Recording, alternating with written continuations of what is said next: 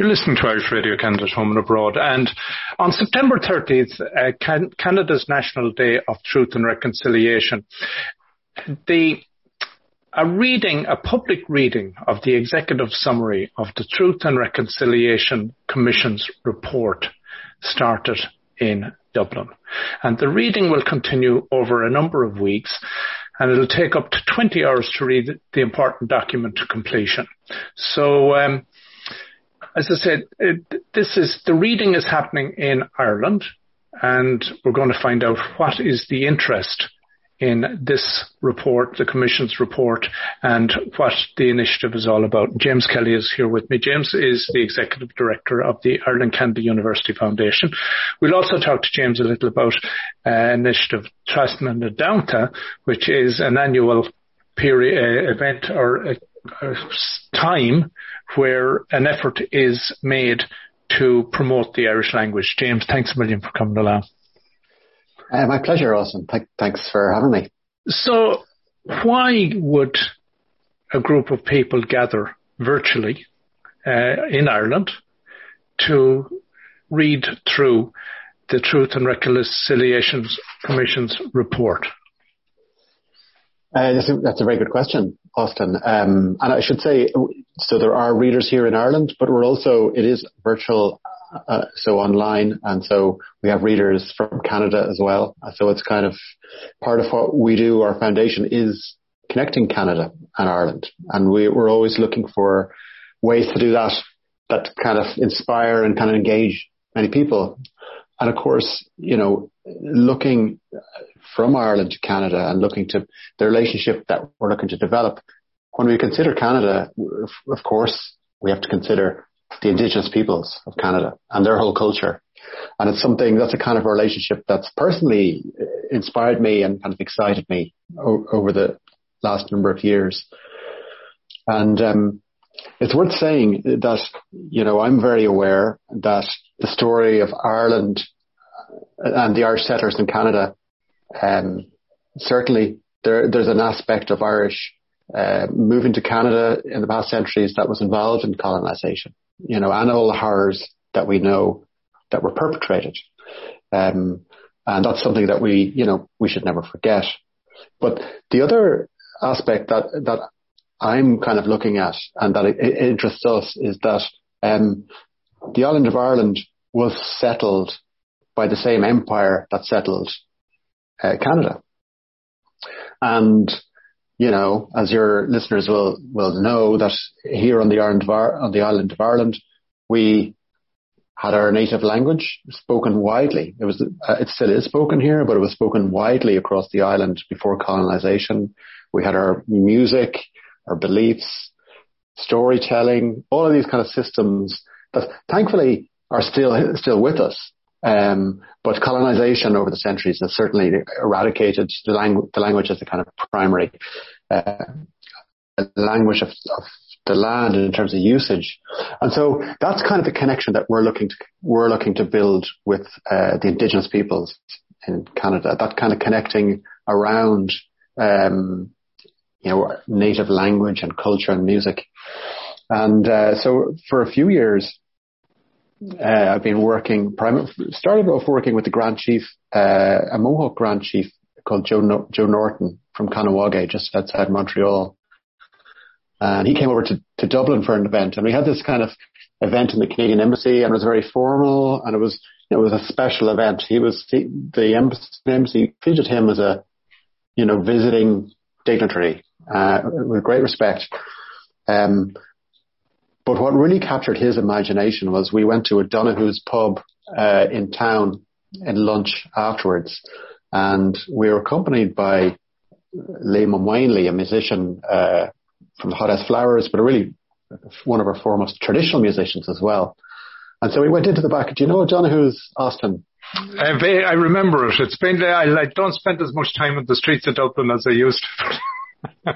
Yeah. So this is a famous pub. This is the pub where the Dubliners met in the 60s. It's right. Kind of one of the famous kind of folk music pubs. And there's a really great, if any of your listeners are ever in Dublin on a Friday at lunchtime, there's just Bagot Street. Bagot Street. Yeah. Okay.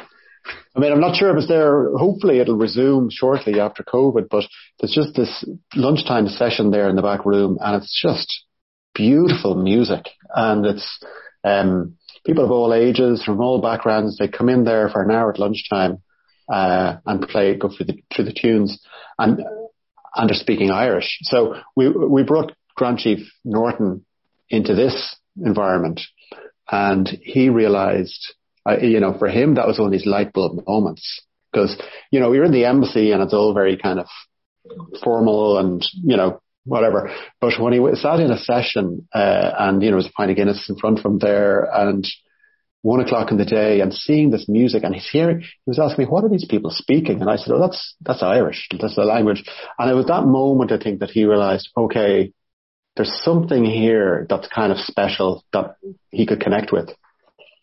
And I had a kind of a quick story. I had a similar, he invited me, I was over in Montreal to a dinner in the St. James Club in Montreal, celebrating one of the chiefs from the Mohawk community, the work that she'd done for Montreal.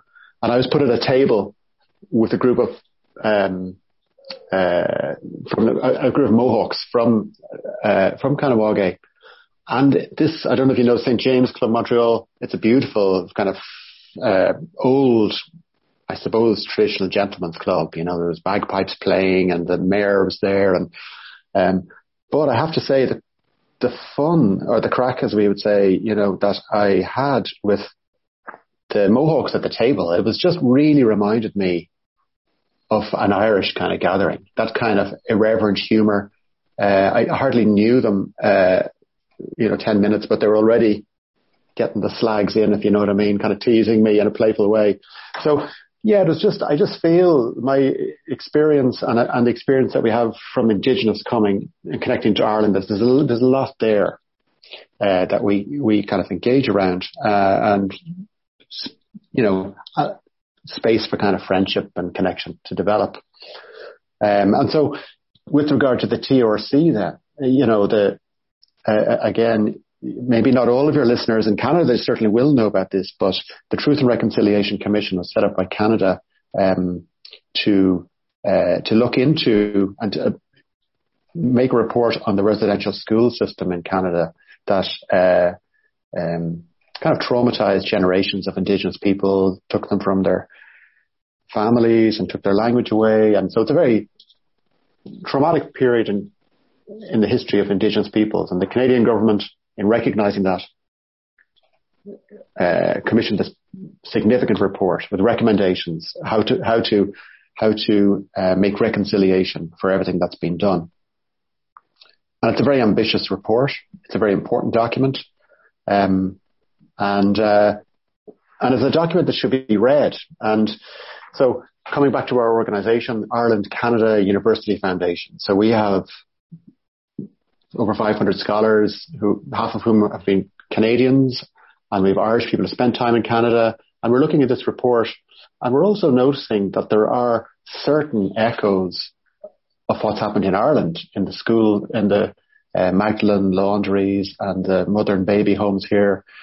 So there are traumas that have been visited on the past generations here in Ireland, that are similar to those that were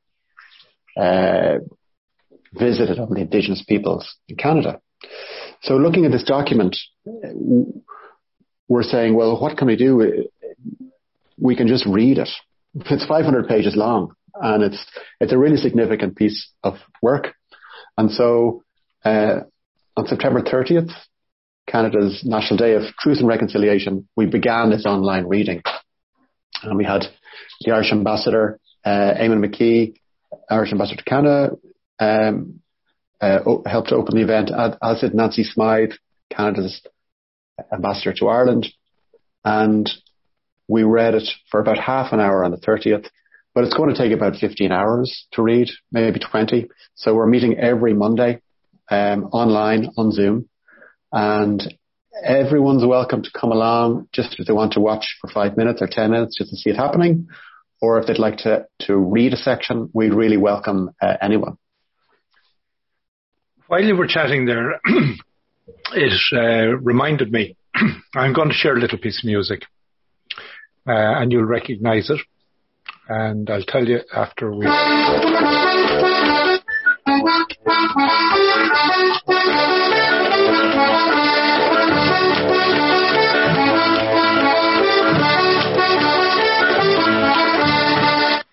Now, I'm sure you recognize that. I do indeed. Well, I heard that being played by an Inuit at a First Nations conference here in Ottawa, and I got a CD. And I went up to him and I said, piece of music, where's it from? He said, old Inuit piece of music. Wow. And he was playing a squeeze box. Wow. And I said, well, what about the accordion? Oh, he said that was introduced to us many, many years ago, back in the early 1900s or something, or thereabouts. So, of course, he calls that piece of music Cumberland Sound. Right. Which is up in Iqaluit. Wow. We know it as the Irish washerwoman, isn't it? Yeah, I think so, yeah. Yeah. So, you know, the relationship and what, say, the connection with the First Nations, the Irish have had a long history and a long tradition with the First Nations and been involved. Yeah.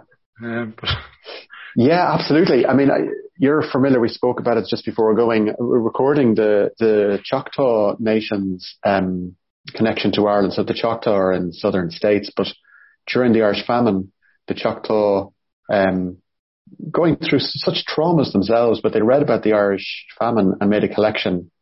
I think it was it like 500 euros or something? It was a huge amount of money.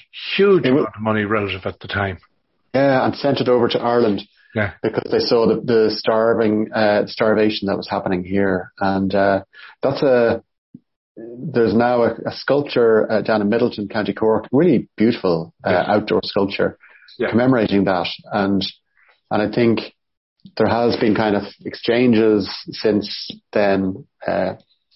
So these are long-standing connections, and that's why we're reading the TRC. It's kind of solidarity and support for the Indigenous peoples, but also, you know, for the people of Canada who have, the everyday people of Canada who are just horrified, you know, to learn what has happened. Now, of course, the Indigenous people knew all of this was happening, but they had no way to kind of voice this. They just were so disempowered. But I think what Canadians are realizing is, and we're, you know, in dealing with our counterparts in Canada, they're really horrified and seeking reconciliation, ways to make some reconciliation. So that's what we're looking to support. Before we move on to TrasnaNadTonnta, I just want to give credit to the musician that was involved there. It was Simeone Kenanak. It's Kenainaak was the musician playing Cumberland Sound. And the album he put out there was called Cumberland Sound. And to wrap up on this little section, landspeak.ie is where the details are.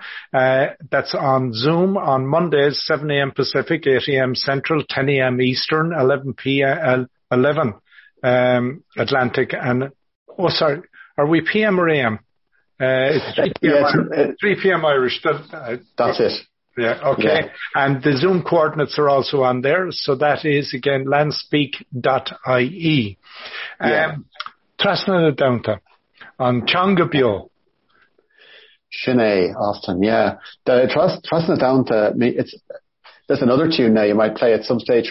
It's a song, the words mean, TrasnaNadTonnta means across the waves. And